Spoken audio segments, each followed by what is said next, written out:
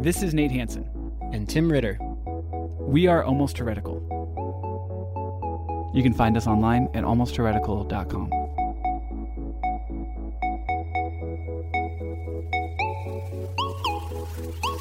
Welcome to Almost Heretical. Tim wanted to talk to me. He sent me a text saying, I think we should start talking about Leviticus/atonement/cosmic decontamination / the other day he called it cosmic insulation. And so I Googled that. And it's a fun Google if you Google cosmic insulation. What came back for me was basically just like bubble wrap, thermal bubble wrap that you can wrap like pipes with and stuff like that. So I have no clue what we're talking about this week. I am just as lost as you. And I'll be honest, Tim, this sounds pretty boring. This sounds like a lecture at a Bible school that I wouldn't have taken. So why is this interesting? Tell me why this is interesting. How's this going to change our lives? Because it'll be like 15 weeks of lectures that you wouldn't have taken. But while you're there, you'll make great friends. No. Don't worry. I'm not going to let him do 15 episodes. Okay. No, but seriously, you told me we're talking about Leviticus atonement. That kind of sounds interesting. Our most listened to episode of all time is about atonement with Mako Nagasawa. But cosmic decontamination. I mean, that sounds like, you know, when you enter the lock before you get into like the spacecraft, they lock the first door and then there's like that little cleaning, sucking the air out. I don't even know what they're doing. And then you can actually go into the spacecraft. That's what it sounds like. Yeah. So we're going to start a new series. It's going to be sort of this ongoing set of conversations that will probably break up with lots of other shows. But essentially, I've been working on a pet project for the last couple years. And then especially, starting end of last year, I really felt like I started to see some stuff. But basically, I've mentioned on the show, I've sort of had a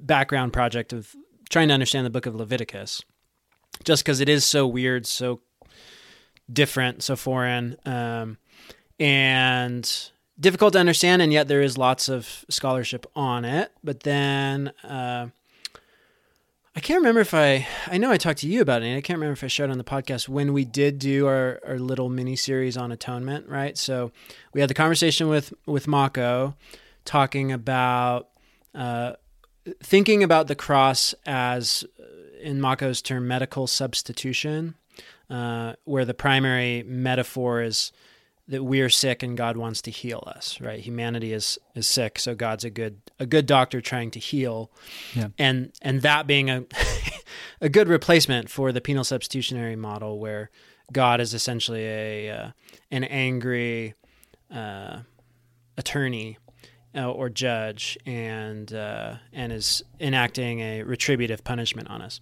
But then we did the other episode, which was laying out 9 or 10 different metaphors. Most all you can point to a few places in the Bible and see people talking about the cross using one of these metaphors.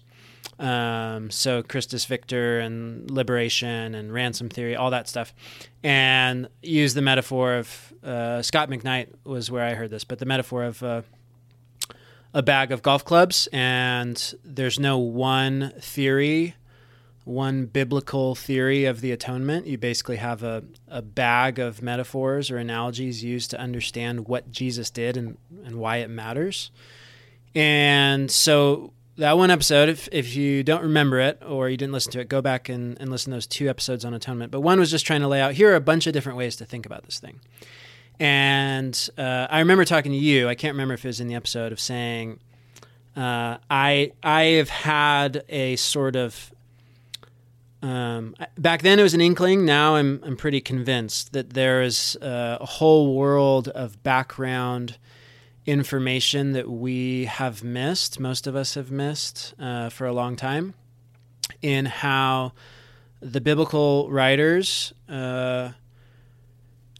especially those who put together the Pentateuch, were thinking about the world and humans and God and bodies and blood and space and all of those things that... Wait, hold on. Are you saying that you think you haven't seen someone else talking about this before? yes. Is this a Timmy original? Is this a new track? Yes and no. So to answer that question and the why this matters question. So what I want to lay out, and we'll take some time to walk through it, is going through Old Testament, the Levitical system specifically. That'll be or the centerpiece at least. What blood was doing, why the killing of animals, why these sacrifices, what the temple was for, and try to get behind the text to see what the authors believed about the world. And in the process, I will be quoting some known scholarship on Leviticus, but then I'll also be building off of that. And so essentially, if I were doing this the way normal professional academics would, I would be building my arguments in academic journals, submitting them for peer review. And then after those articles were reviewed, I'd basically compile all my research into a book on Leviticus or a book on a topic and submit that to peer review. So instead, I have a theory on the Levitical system and what it was doing and how it worked and what atonement was that I have never heard anybody say. But I have heard some scholars in recent years get closer to what I'm thinking, and they're the scholars that helped me sort of get here. So it's not like I'm just some brilliant guy who came up with all this on my own. I basically just want to add a little something to what some of the well-known Old Testament and especially Levitical scholars have done. So even that term, Nate, cosmic decontamination, as weird as that is to us, there are circles of scholarship in which that's a phrase that means something. And largely, one of the most famous Leviticus scholars ever was a man named Jacob Milgrom. And his scholarship has been out there for a long time. Most evangelicals have completely ignored him. We'll get into some of the scholarship later, but he was one of the first ones to really put a pretty dang solid argument out there that guilt and forgiveness was not the centerpiece of the whole priesthood system or what Israel was trying to accomplish with the temple, and laid a whole bunch of new groundwork for what the thing was doing. And essentially one way of summing it up was that it was a system based on this idea of purity, and people needed to be decontaminated. And so what the temple was doing was ritually decontaminating people. Okay, hold on. You're saying that's this new view that's a summary of the new view you're gonna present. What would you say is a summary of the view that you think most people have about Leviticus, other than just it's boring, it's where I ended my Bible reading plan, that type of stuff? Like, what would you say is the general, just most people sitting in a church, like, what do they think about Leviticus? Actually, I wanted to ask you that question. Don't turn it on me.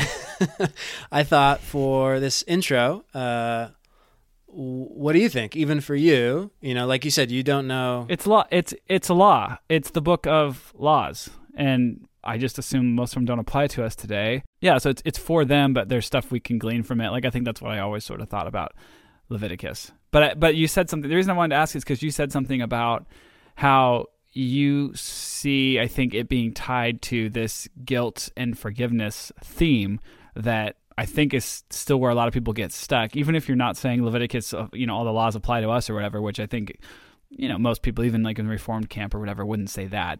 But they still would draw this theme of like guilt and forgiveness that they would then be able to take to Jesus and the cross and to us today. And so how do you, is that what you see in how Leviticus is currently used, or what? Yeah, so I'll just say, at least in the Protestant realm of churches that I've had experience with, and in Protestant and evangelical scholarship, the primary lens is the Reformation lens, that the problem is guilt which requires a perfectly just death sentence, and the solution is a substitutionary death row inmate to be executed on our behalf. and that is Jesus. Now you can have, people that would take issue with my terms that I just used there, but I think that's what's in most people's heads. The primary issue is that we, and this for most Protestant world is related to the idea of original sin, that we have this natural inherited guilt that can only be dealt with death. That's the perfectly just consequence of our guilt. And so what Jesus did was took that wrath, right? And so what we are supposed to celebrate, the beauty and significance, is Jesus' self-sacrifice, but also God is Abraham and Jesus is Isaac in the picture. God's willingness to kill his own son in order to spare the world. So I think when people read John 3:16, that God so loved the world that he sent his one and only son, which rightfully, and we can talk about this in another episode, has some child sacrifice overtones to it. People think that is the beauty of it. So we've talked just on psychological and moral grounds why we think that view is problematic. Anything that can lead people to a sort of divine child abuse view is problematic. I've also talked. I have an issue with the guilt forgiveness piece being the primary lens, not because I don't think people do bad things or people are ever guilty of things or forgiveness is a beautiful concept, but because I think it's been forced, and we read the Bible then as if the people writing this text primarily viewed the world through a guilt cultural attitude, and they didn't. The Bible was written through and through from an honor-shame culture, and as I understand it, part of the dynamics in the honor system has a lot to do with cultural power, and that's part of why I've made the case that the Bible is far more self-aware of issues of power than I think our reading of it, because the guilt reading flattens all of that out. And I sat in a seminary class where at least half the class wanted to argue that all sins are the same. Because it changes our standing before God. Any sin would change our standing before God, right? So it's like, it doesn't matter if you killed somebody or if you weren't completely truthful on, in that conversation you had last, that's the same, because ultimately it changes your status of guilty, right? That's, I think, where they're coming from with that. But then where does original sin? I know this probably isn't what we're going to talk about ultimately on this episode, but I think we need to set this up because we need to know why is it important to rethink Leviticus, and in what ways is Leviticus being used to support some of these ideas that aren't helpful and maybe kind of damaging. So where does original sin come into that then? If you're not guilty until you do something, then why does it even matter whether you, in their eyes, you brought up that seminary class, whether you killed someone or you told that lie last week, you were already guilty before that anyway. So is that the further argument they're saying, that it doesn't actually even matter if you did either of those things because you were already guilty, you're guilty because of original sin? Yeah, I think probably in a lot of people's heads that's those two things are interrelated. In my view, as I just reflect on it in this moment, the fruit of the original sin idea tends to just be really unhealthy, what I call anthropology, really unhealthy views of ourselves, right? I don't think anybody out there is arguing that anybody in the world is perfect, right? And I think that's all that oftentimes many conservatives hear if they hear people push back against original sin, or even just argue for hey, but God loved the world that he created, right? And try to argue for the beauty and goodness intrinsic to humanity.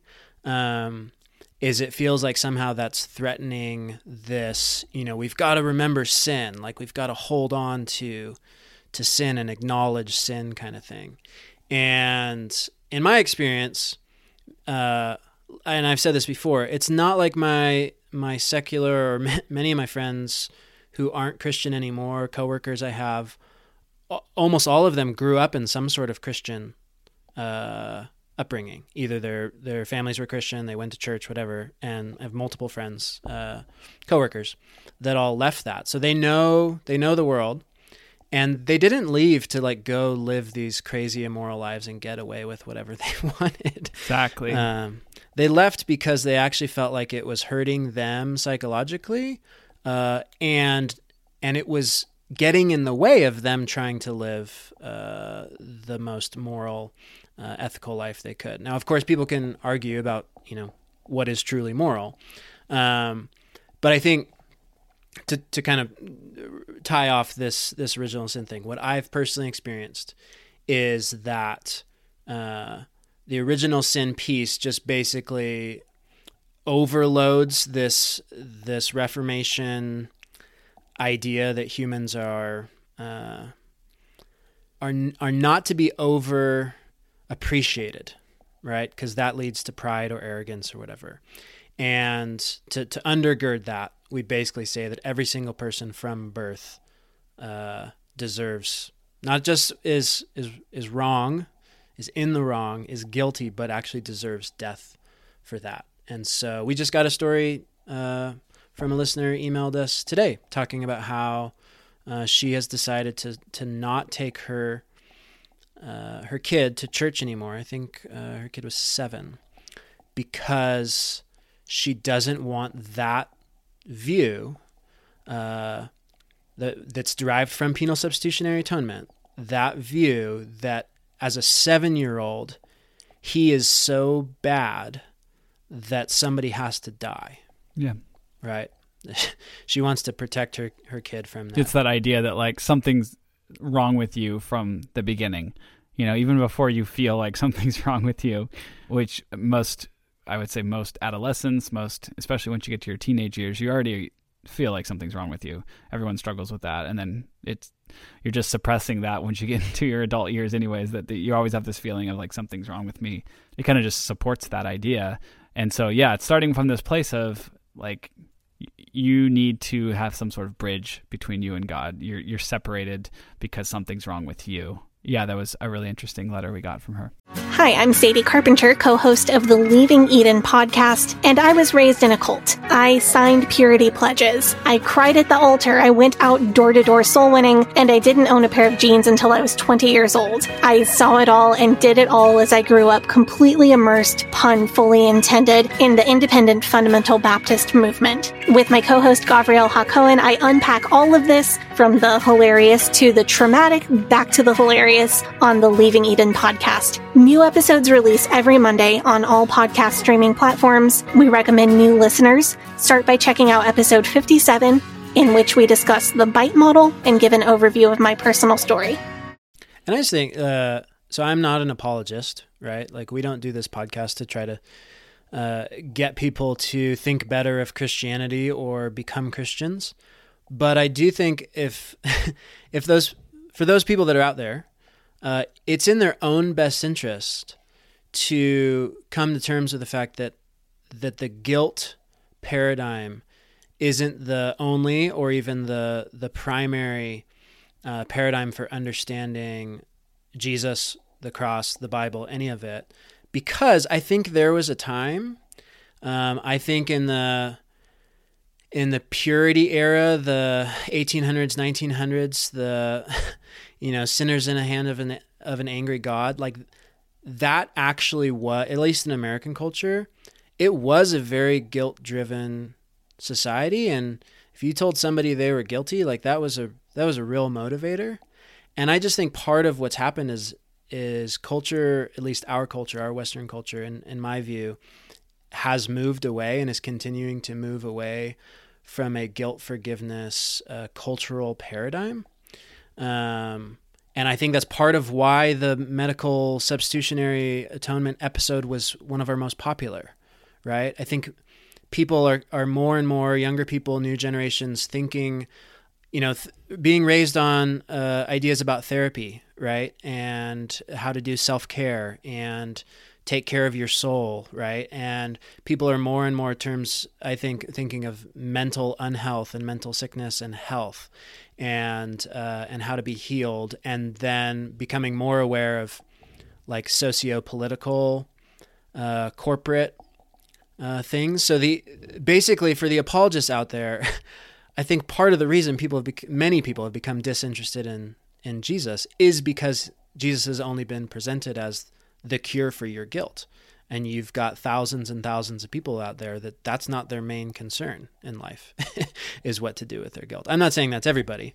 And I'm not even saying that's why we should have these conversations. But I have noticed that to be true. And I've shared that, just my own personal reflection is that of all the things that keep me attached to Jesus and keep me interested in Christianity, that's not even a piece of it anymore. And it's not because I want to go live a life where I can like hurt anybody around me and and feel this like sociopathic apathy for it, right? It's actually because I think, in large part, I feel pretty well known and loved in my human relationships with my family and my friends. And the God I believe in isn't wanting to kill me and actually likes me, right? And so I don't go to bed at night worrying about, some divine decree.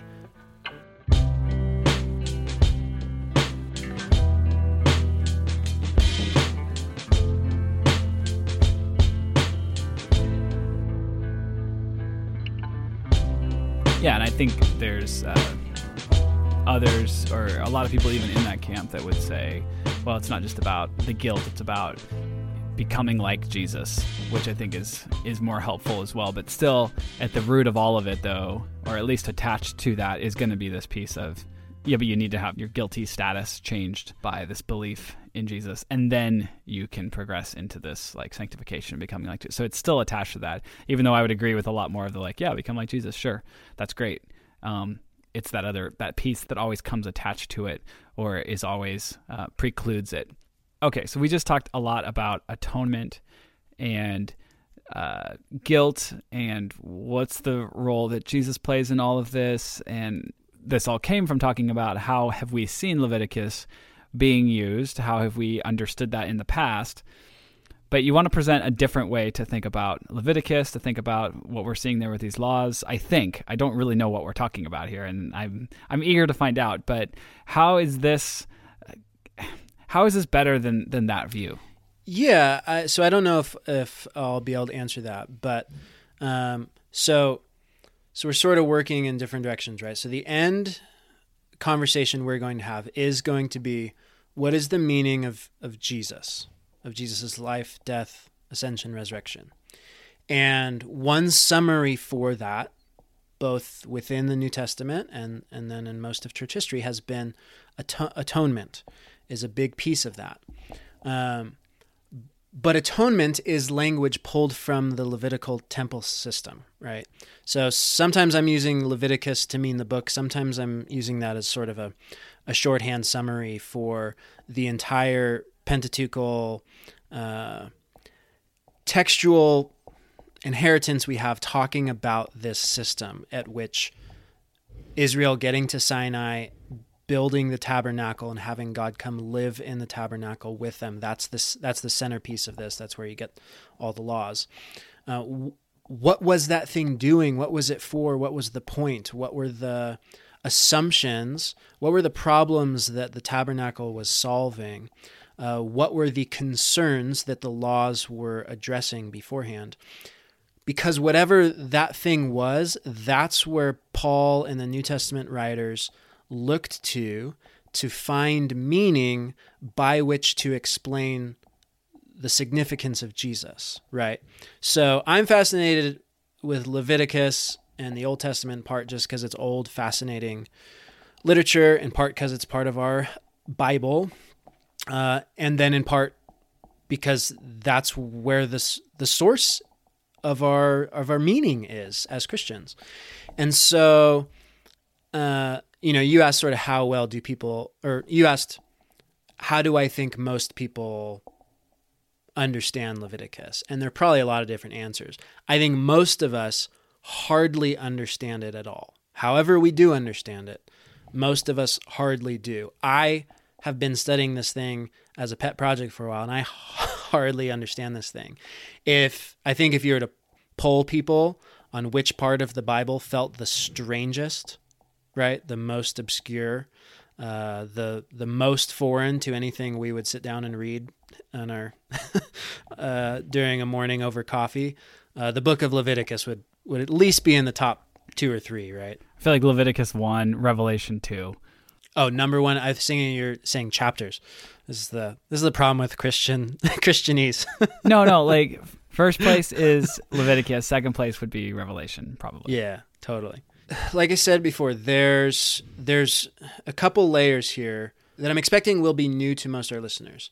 Some will be new to most of our listeners because the church world, the pastors, popular book authors, podcasters, whoever, or just you yourself listening,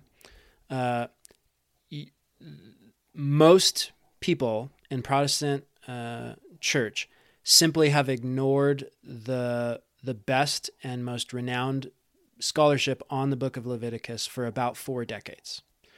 So people have disproven this guy, Jacob Milgrom.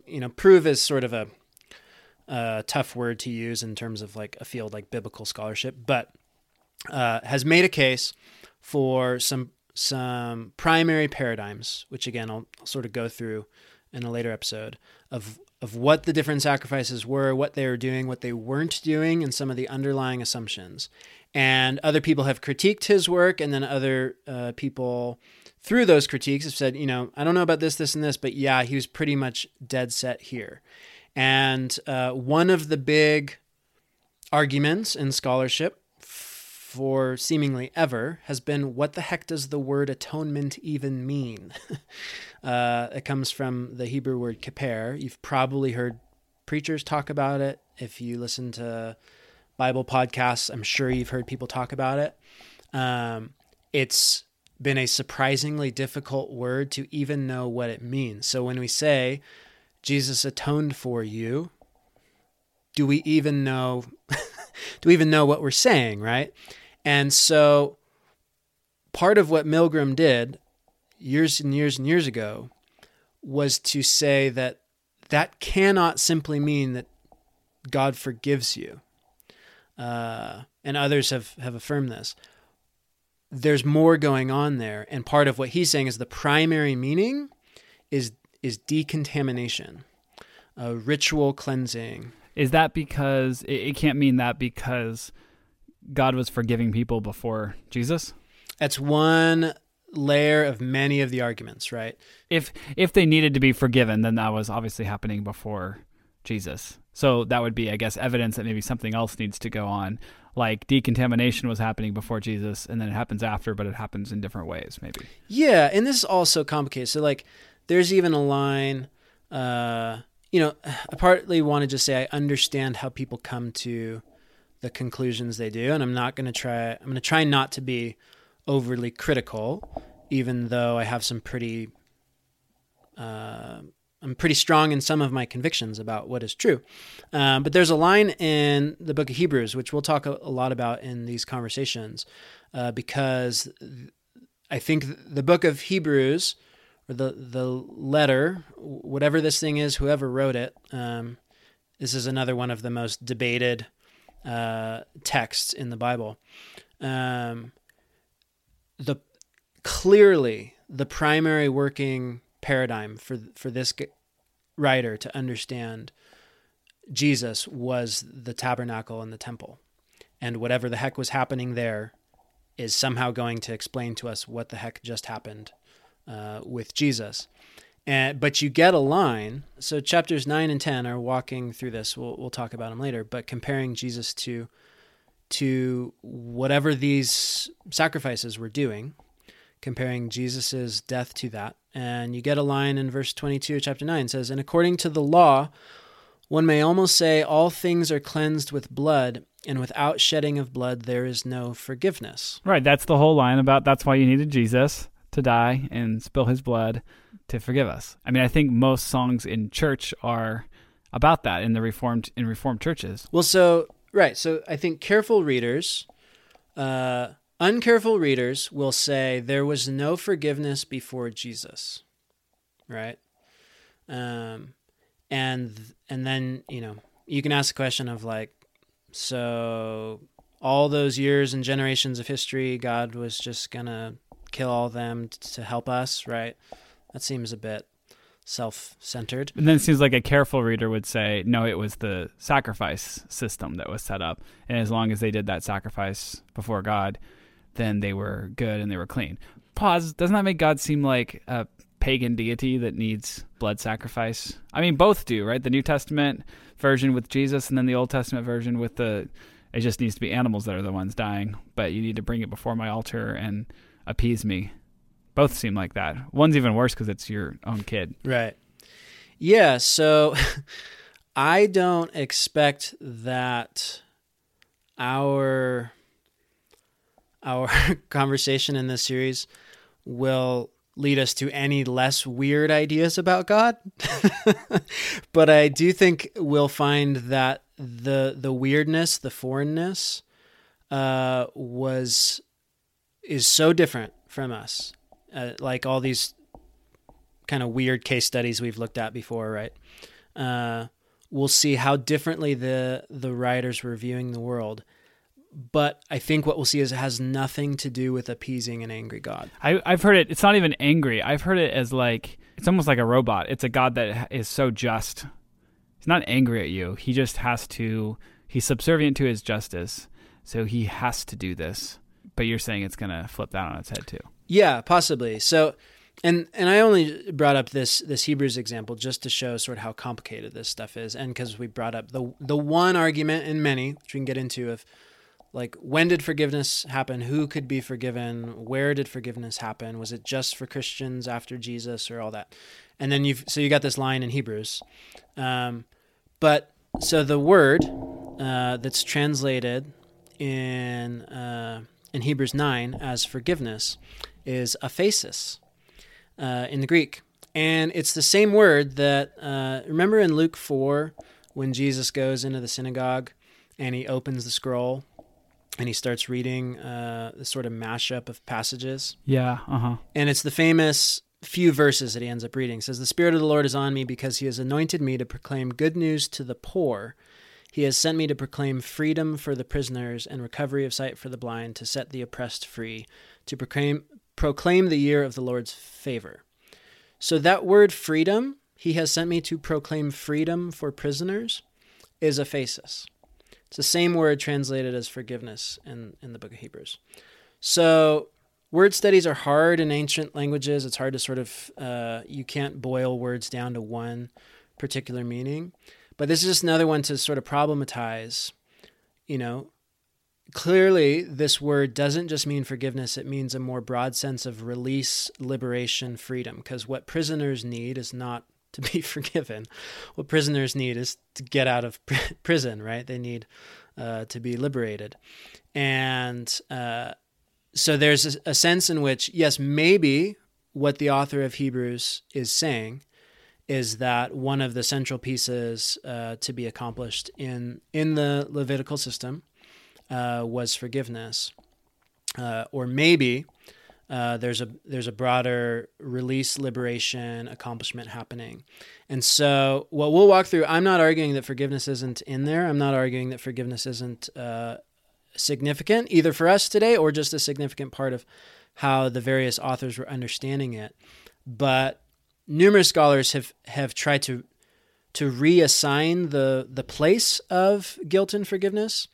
So even N.T. Wright, for those of you who have read any of his work, you may have either heard him explicitly say or sort of started to more subtly feel one of the cases he's made and popularized is that, and I think there's at least something to this, is that the Jesus story, the gospel, was largely a return from exile. And the reason Israel was in exile was they were being punished. And therefore, what it meant to be returned from exile was to be forgiven. And so there somehow has to be some accounting for that notion that what it meant for to be forgiven, if you're a Jew living in Jesus's day, it's not just you and your sins. It's you waiting for God to say, okay, the entire nation's time is up. You can come out from under Roman oppression or out from under the spiritual powers, whatever. Other Levitical scholars will talk about how one of the numerous sacrifices prescribed, we'll go through, that's part of why Leviticus is so weird and hard to read, is you have these lists of sacrifices and then these specific sets of procedures, right? You have to take this part of the animal and burn it here, and then don't put parts of the animal there, and that's what this sacrifice is, and this person has to do it, and this person has to do it then. Right. And so it's so hard for us to understand what even any of that is talking about, and we'll see there's been debate among scholars of even how to translate the words of what these sacrifices are called. So some scholars, like Milgram, will say that basically one of the sacrifices was about forgiveness. The rest had nothing to do with that. So it's not saying that it plays no role, right? It's not saying that sin, guilt, forgiveness is nowhere to be seen in the Bible. It's just saying it hasn't been the entire centerpiece that we've thought it's been, basically, since Luther. So, to get back to your insulation, decontamination thing, just to kind of tease what I want to contribute fresh to the conversation, even though I know most Bible scholars won't even listen to this podcast. If we were to follow sort of the academic trail in the last couple decades, that reframes it to say the issue isn't guilt, the issue is actually this idea of purity, ritual purity, uncleanness, which you remember seeing a whole heck of a lot of in the Old Testament, right? Actually, let me pause for a sec. Nate, do you think ritual purity, does that play any role in the way most Christians you think of Jesus, think of Christianity? Is that just a relic of Old Testament times? Is that just like legalism? How do you think most people have thought about that? Oh, I think it's pretty much entirely the relic from the Old Testament, that this is how God asked them to be. They needed to be clean before entering his presence. So there was more of that ritualistic aspect to faith at the time. So I don't know if it would be viewed as legalism, but it was how it was supposed to be at the time. And now I think we would say the point of all of that, I've heard this so much in the Reformed tradition, was to show that, those laws didn't actually work.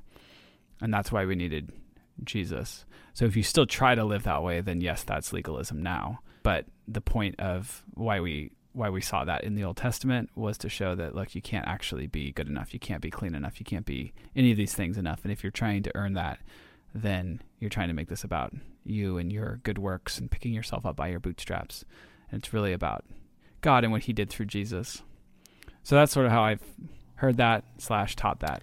Yeah, almost like God was petty and nitpicky back then just to prove a point that we can now glean from and be saved. Yeah, exactly. Yeah.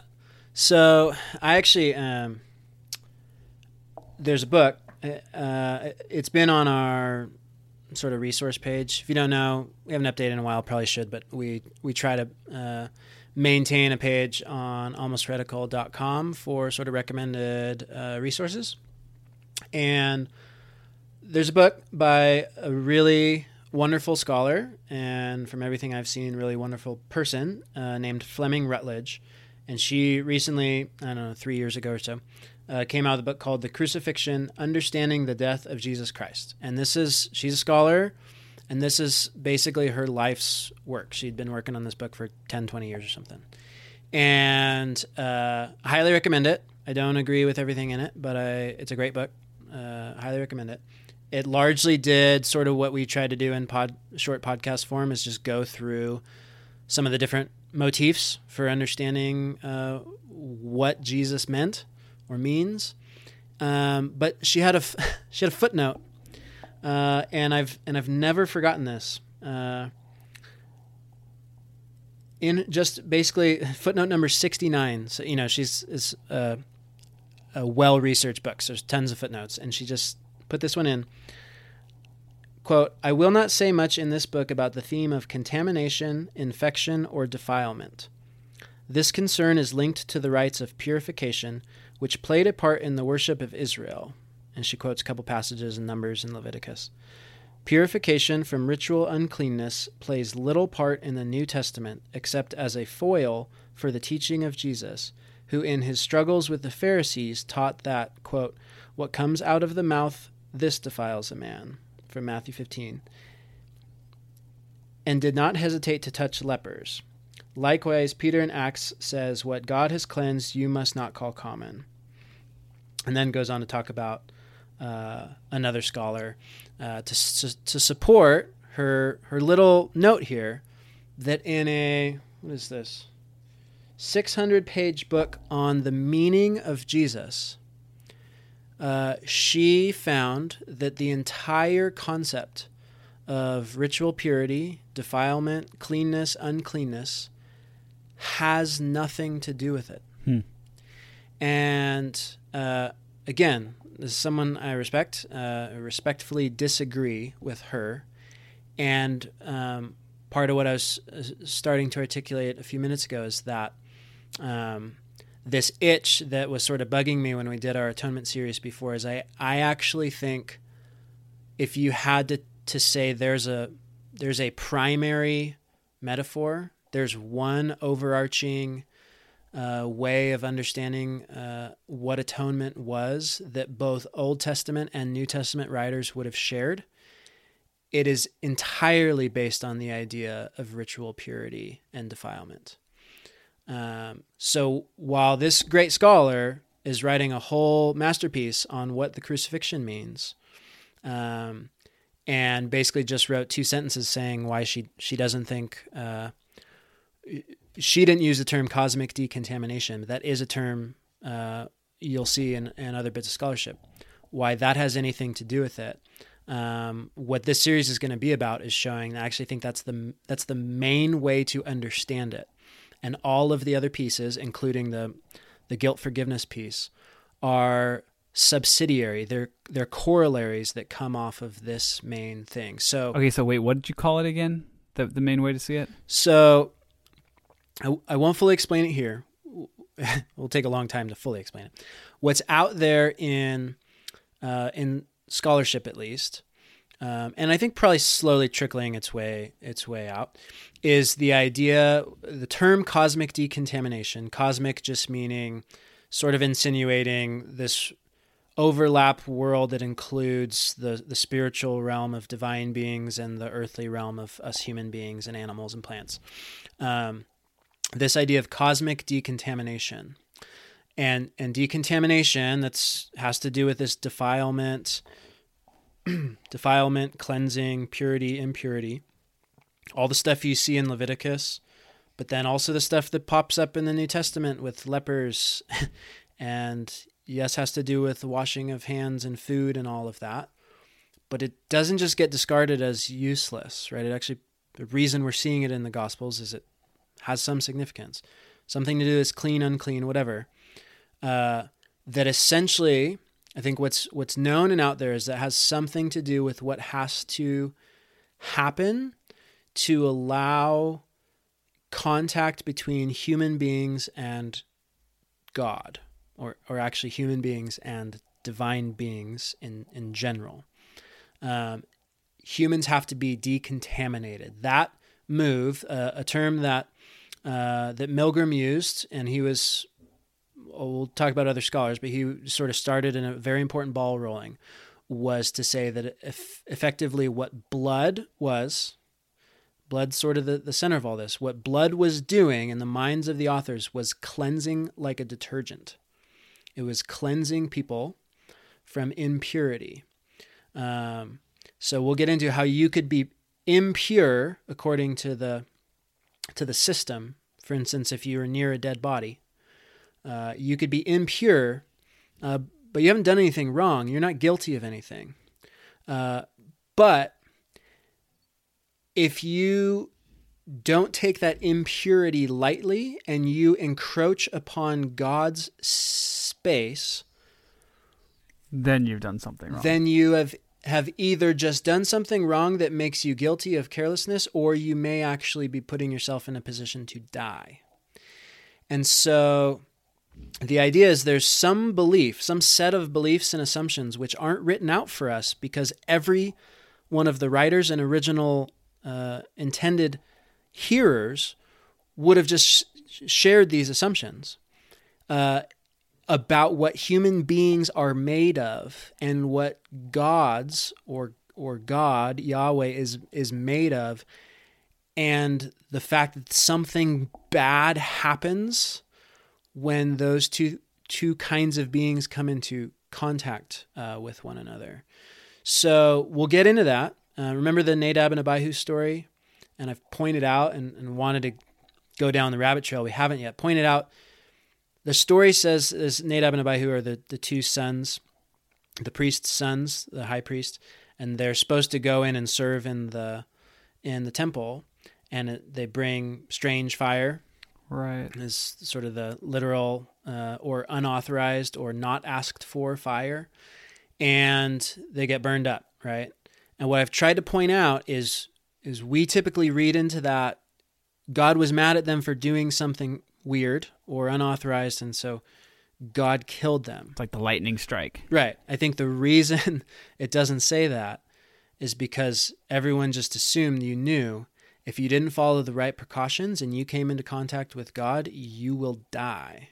There's some belief going on, and we'll explore it, about what is prohibiting contact between divine beings. So, to me, that language, that idea of cleansing, decontamination, and specifically we'll get into some of the scholarship that's looked at how each sacrifice effectively decontaminates different people or spaces or objects to allow contact to happen.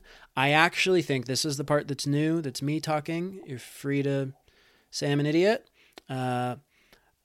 But I think a more accurate term to what the writers were believing was that blood acted as insulation, like an additive top coat, or I'll probably use this silly term a few more times, like a cosmic hazmat suit. That the idea was that blood went on something to create an intermediary boundary preventing direct contact. And I know this sounds all weird. It's only going to get weirder.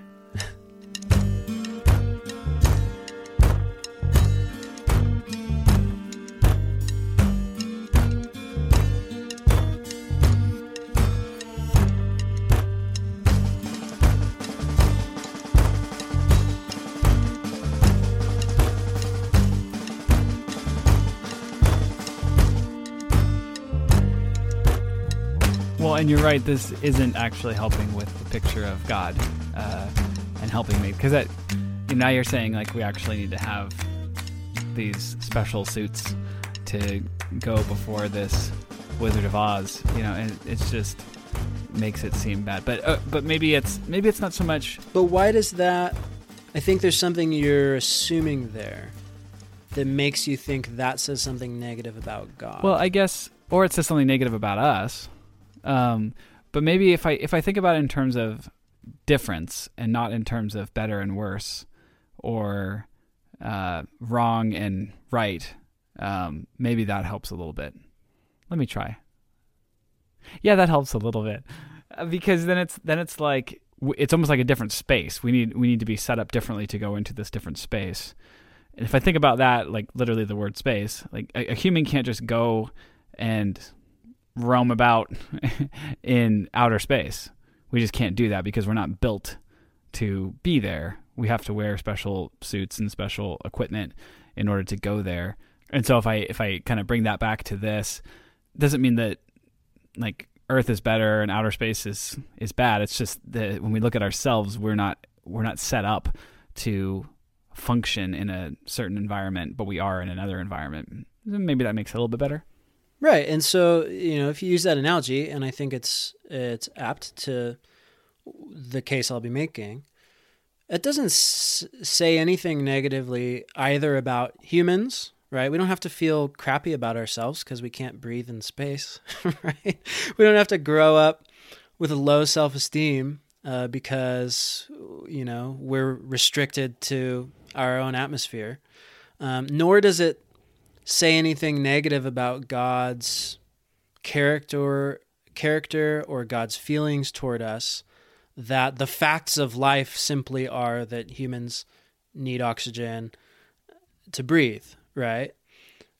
So part of what I was hearing in you, the assumption is if these writers believe there needs to be a layer of blood to insulate us from God, it has something to do with because God needs something, or God feels a certain way about us, or because if there weren't blood, then God would do something to us. So I think some of that, or some of all of that, is happening both when we look at these weird stories, right? The Nadab and Abihu story, or reading Leviticus. And then a lot of that is happening when we're thinking about Jesus. These are assumptions. And finding assumptions of authors is, in my view, the hardest and often the most important piece of doing good, careful reading. It's the hardest because it's the thing that no one ever takes the time to write, right? You don't say out loud the thing that everybody in the room knows to be true. Therefore, we have to go look behind the text to find breadcrumbs to piece together what everybody was thinking was true. But also it's the most important because everything is built on that.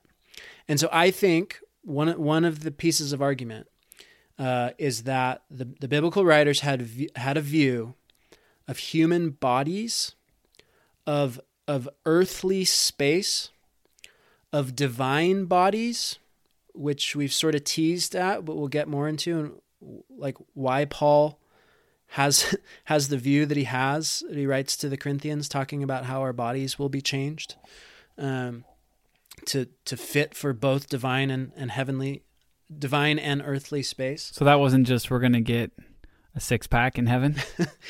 No, I think... even though I never worked out a day of my life on earth?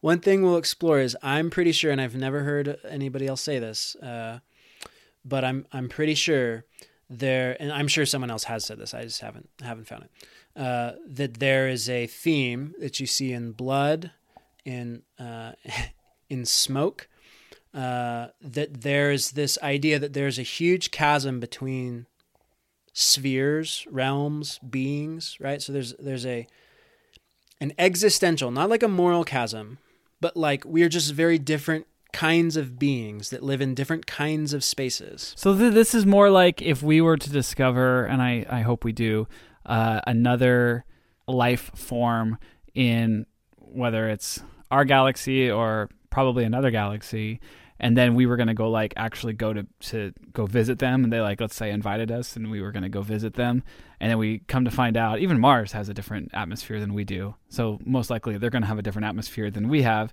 We're going to need some special equipment in order to go and visit them. Plus there might need to be some figuring out the different cultures and different all that kind of stuff in order to make this actually happen. Whether they're coming here or we're going there, we're going to need to figure some of that stuff out in order to...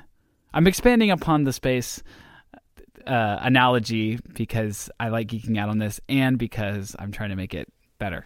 Yeah, I think the part of the analogy that works is that there's some common ground that needs to be found, right? Both sides are going to have to do something potentially to find a way to be able to interact. The part where the analogy misses is, I think, so... We'll get into the details. I think the idea is that blood is a semi-human, semi-divine substance. And it's one of the rare substances that is sort of a both thing substance. And therefore, both parties can contact that substance. I think that's what's happening. And therefore, that's why I say blood acts as this kind of hazmat suit where God can come into contact with blood and humans can come into contact with blood. God cannot come into contact with humans. God won't die. Humans will die. Not because God's mad, because something bad happens in the minds of these writers. And similarly, I know. This is rough, Tim. It's weird. This is very confusing. So, and I actually think there's a thing too, like, you ever wonder why does God appear as smoke in the wilderness? I mean, I guess I thought about it for a second, yeah, but I just assumed it was one of the many ways God manifests God's self to us. Yeah, I mean, there's so much weird stuff in the first 5 books of the Bible. It's like, yeah, you forget how many weird things you're just reading right over.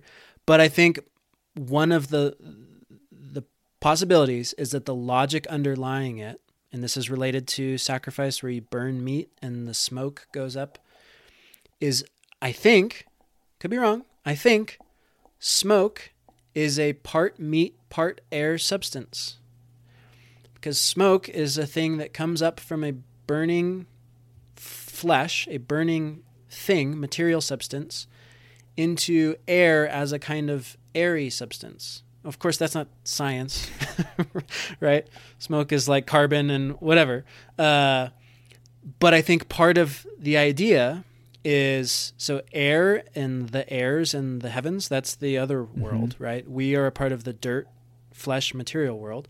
I think part of the idea is that's another one of these intermediary substances that is half material, half immaterial, and therefore it's accessible. So basically, if we push pause here, it's just intro. We'll get into more weird stuff. But if we're talking about sort of like, what are we doing? Why are we, why will this matter, right? One of the biggest, if you remember, one of the biggest questions that's been asked, and I think is one of the most important questions to ask in terms of one's theology of the cross, is it's been encapsulated in the debate over whether to translate the word atonement, hilasterion, which is the Greek translation, whether to translate this as propitiation or expiation. Did you ever get in those battles? I've heard the word propitiation before. I've used that word before. I don't even know what the other word means. Yeah. So forget those words. Ignore it. That's the scholarly and / Protestant versus Catholic debate version of the question. So that's why I wouldn't have heard of the other one, because I'm not a Catholic? Exactly. You were censored out of that. Ah. What I think one of the main questions is, if not the main question, is, did Jesus change something in God, or did Jesus change something in us? Or you could say, does Jesus change something in God, or does Jesus change something in us?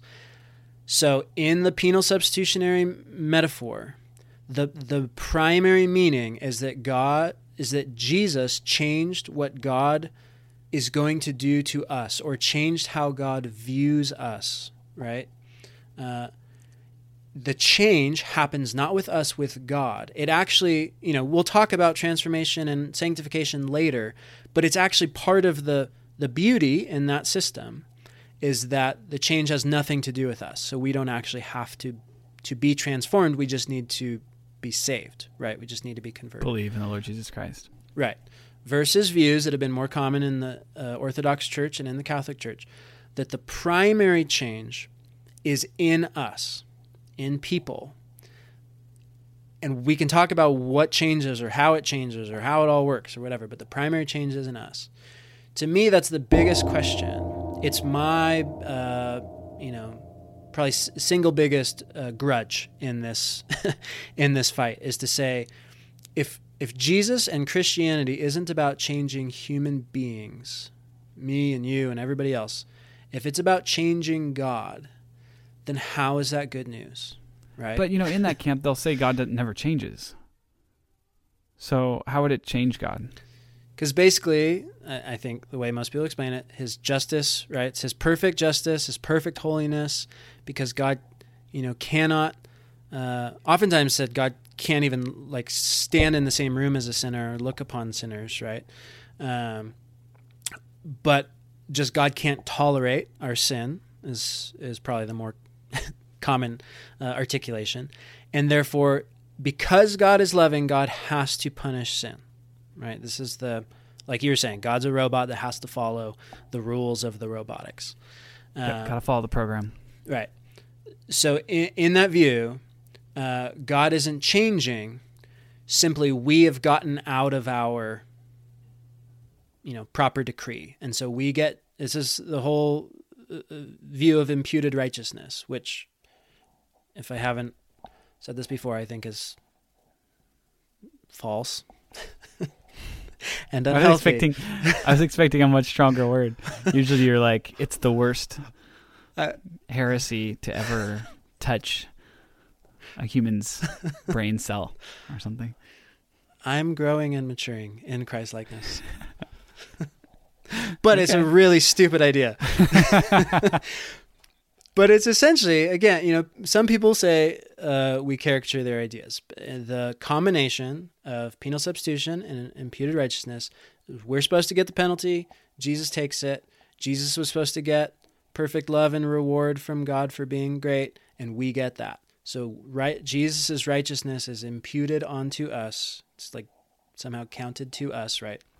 This is the classic Protestant then evangelical articulation of the Luther gospel.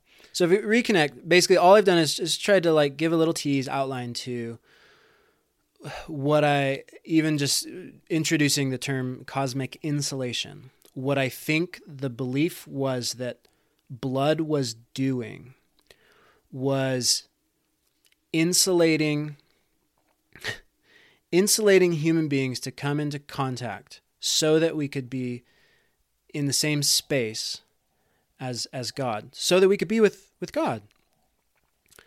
That's what the sacrifices were doing. That's what the tabernacle was for. That's what the laws were given to make sure happened well and safely. A whole offshoot of this entire series is going to give us a new paradigm for thinking about what the laws were even there for and what to do with them, which an offshoot off of that will help us think of like, well, what do we do with homosexuality as an abomination verses in Leviticus? Do they matter? Do they not matter? Do we throw them out? All that sort of stuff. It'll give us a new context to understand and have that conversation in. So I think there'll be ethical things. But then one of the biggest ones is just, okay, so I'll ask you, Nate, if for now, barring any real argumentation evidence, if you were to accept the idea that blood was to give me, it's like an intermediary safe room, right? It's a space station where the Martians and the Earthlings can go meet on a space station with this like perfectly dialed in, oxygenated, like middle happy zone, right? Where both beings can. Did you see Arrival? I did. Okay, yeah. Remember when they would go to meet I can't remember what they called them. All I can think is the others, but that's lost. I haven't even seen it. I just know that. But when they would go to that room, remember, and there was like the big glass window? Uh-huh. That's kind of the place. So the one creatures can live on the other side, and we can live on this side, but they can communicate. So picture that building, but then somehow even better, I think the picture is there doesn't even need to be any glass. It's a great analogy for what most of the book of Revelation is about, is we won't need this thing anymore because we'll actually be able to be in direct contact, right? So the glass is gone. You have this perfectly, chemically, organically arranged space that both beings can dwell in. Is that propitiation? Is that expiation? Or should we even be having that argument in the first place? I mean, I guess either the atmosphere has changed so we're both able to be there, or one or both of our survival systems are changed so we can be in this room, the lungs for us and whatever the other being has. So I don't know what changed there, but something changed. Yeah. So we'll talk about it. I think it'll give us a helpful lens to get towards sort of resolving that conflict. And then I think it'll help us understand where Paul in some people's view, Paul's using this like guilt forgiveness paradigm all over the place. Some people don't see it anywhere. Some people see it everywhere. And then you have other places where Paul's talking about change and transformation, right? And I think this will help us sort of bridge the gaps between those and see that, in a sense, putting on a hazmat suit to be able to enter a space that you weren't able to before is a kind of a transformation. And it's also, in a sense, not, right? Because you are still you.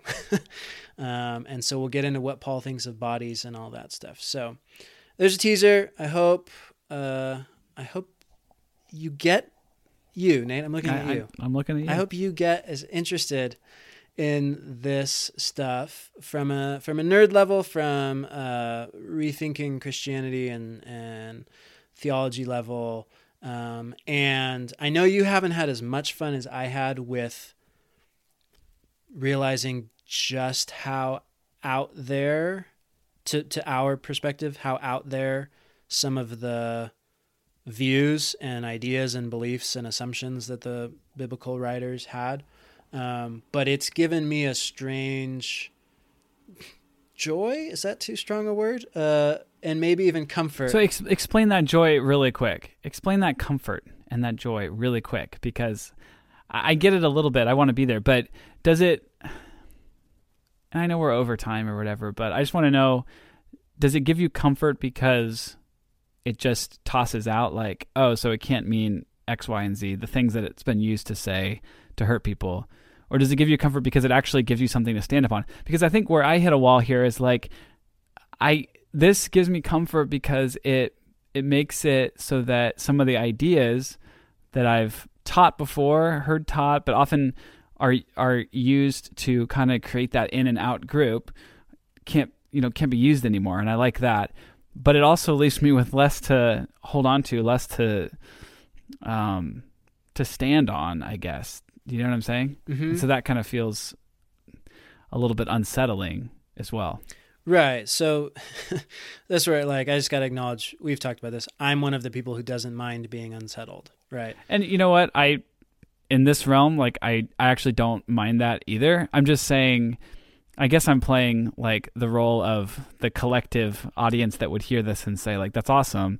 But now I know even less. And when I go to like, and this is the one I can relate to, it's when I go to like talk to someone who is still in that world, it creates just another barrier, I guess, to having a conversation, because now there's even less common ground to have a conversation on and to find some sort of place to start a conversation from. So that's, I guess, what I mean when I say that.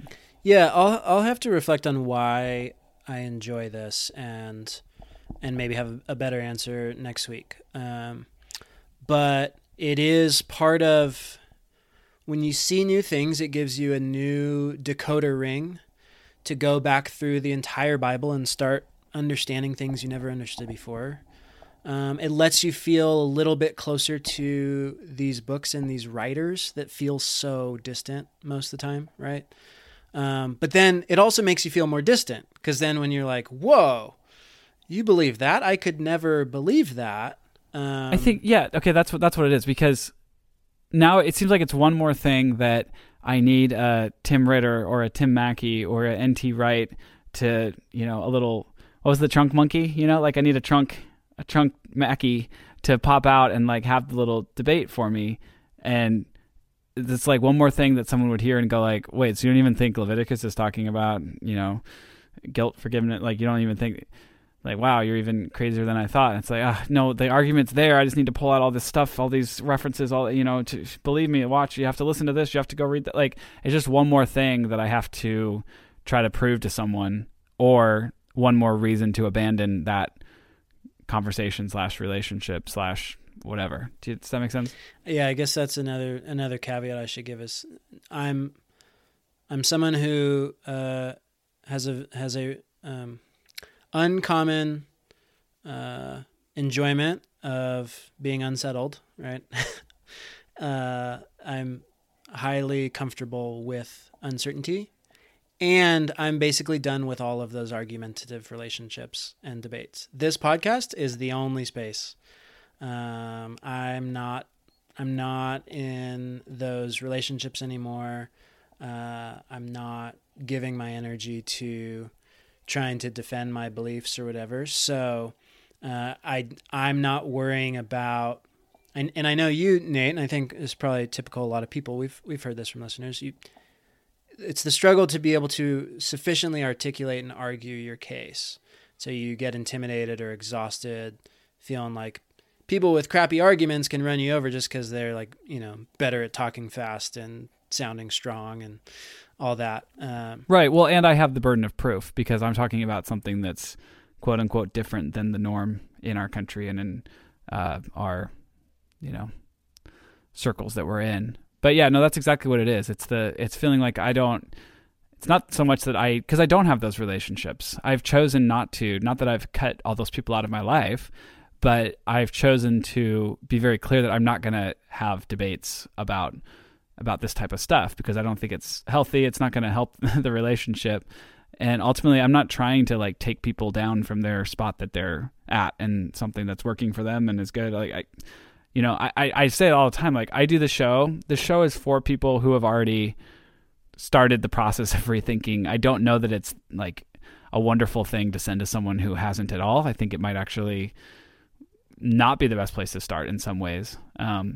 But so, cause I'm with you. Like I don't have those relationships, or I've chosen to, in those relationships that I do have, that if I did push and we did talk, we would get into debates. I've chosen that's not what friendship and relationship is going to look like anymore. Having debates and having verbal disagreements about things where we talk it and hash it out.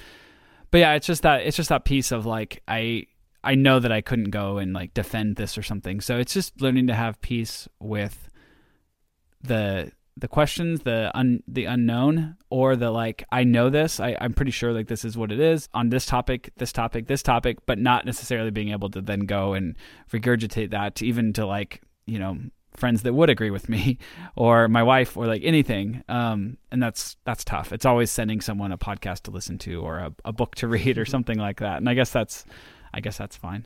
Well, and the greatest area of uncertainty and where the problematization is going to be the most impactful, feel the most urgent, is when we talked about how I think we need to be more honest about how different we are from Paul, right? It's because then if what we're going to say is, well, Paul or the author of Hebrews believed these things about human bodies and the earth and substances like blood, therefore this is what Jesus meant to them, and we don't believe any of those things, then we need to have a conversation about what does Jesus even mean to us. Exactly.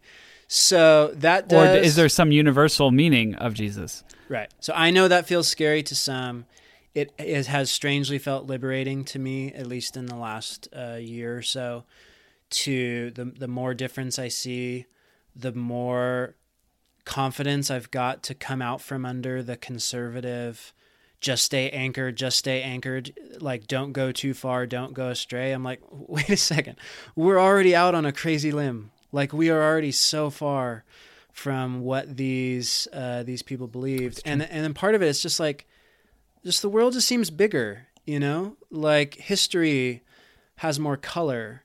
I think what's been hard in a lot of the people that I've read or known, it's hard to admit how different we are from the ancients and respect their intelligence at the same time.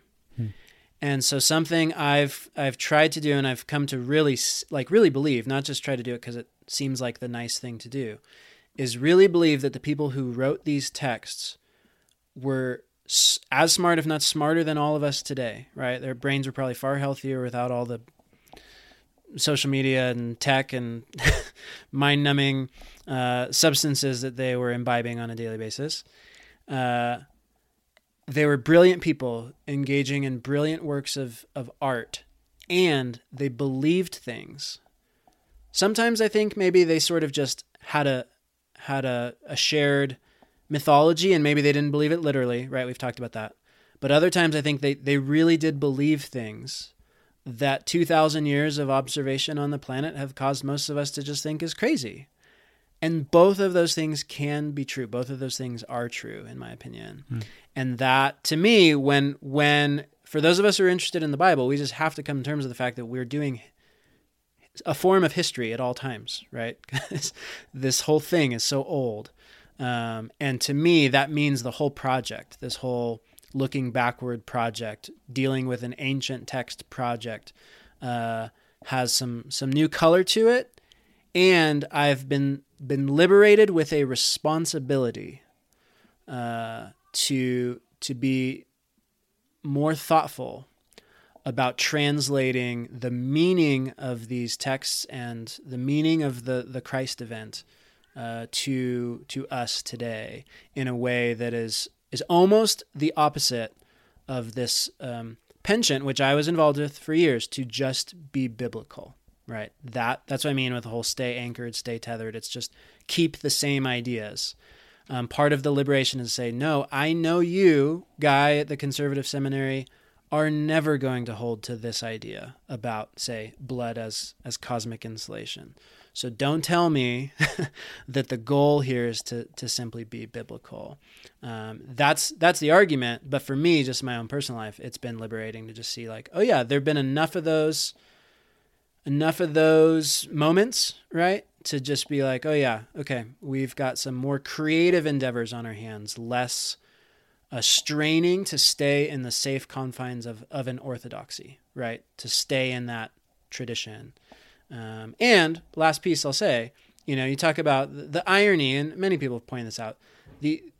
What you express is that you feel like the burden of proof is on you because you're coming from outside the norm, right? And so what a lot of people try to do is just show how much of the norm of Protestant Christianity or of evangelicalism in the West is not at all in line with the norm of most of the church, let alone Judeo-Christian history. And to take that burden of proof off of you and sort of put it back in the other direction. But this does that even more so if we can say that like all the way back to the assumed audience of these texts in the Hebrew Bible, right? At least probably 2,500 years ago. They were believing X, Y, and Z about the world. Don't tell me that your penal substitutionary atonement is the limits of my theological imagination, right? Yeah. So, all right, I like it. I am a little bit more interested than I was before this conversation. Yes, and I like having these real world discussions at the end. Plus, maybe the next time we have one of these chats at the end, our little real world discussion can be about whether or not we have to, or maybe this isn't an utterly heretical episode, but whether or not we need to believe this about God in order to like function in life, be a Christian. I don't know. Maybe we could talk about it a few different ways, but yeah, I just wonder, do we need to try to have this view that these writers had, or is it better to understand that that's what they had so that we don't misuse the Bible, but actually hold a different view in order to function in our culture and society, which I think it is. But okay, anyways, we got to end this thing. Thanks for spending some time with us. If you want more information about us, the show, you want to get in contact with us, share your thoughts, your story, questions, anything like that, you can do that at almostheretical.com. And also, we have a second podcast called Utterly Heretical. We played a sample episode of it last week, episode 74 of the show. And we have lots of other episodes on there where we talk about how we changed on the LGBTQ topic and parenting after deconstruction. How do we do that? Do we send our kids to Sunday school? Like, what are we supposed to do? And the Holy Spirit, how do we feel about that? It's honest, raw, unedited. You can get all those at patreon.com/almostheretical. All right, we'll catch you next time. Peace, y'all.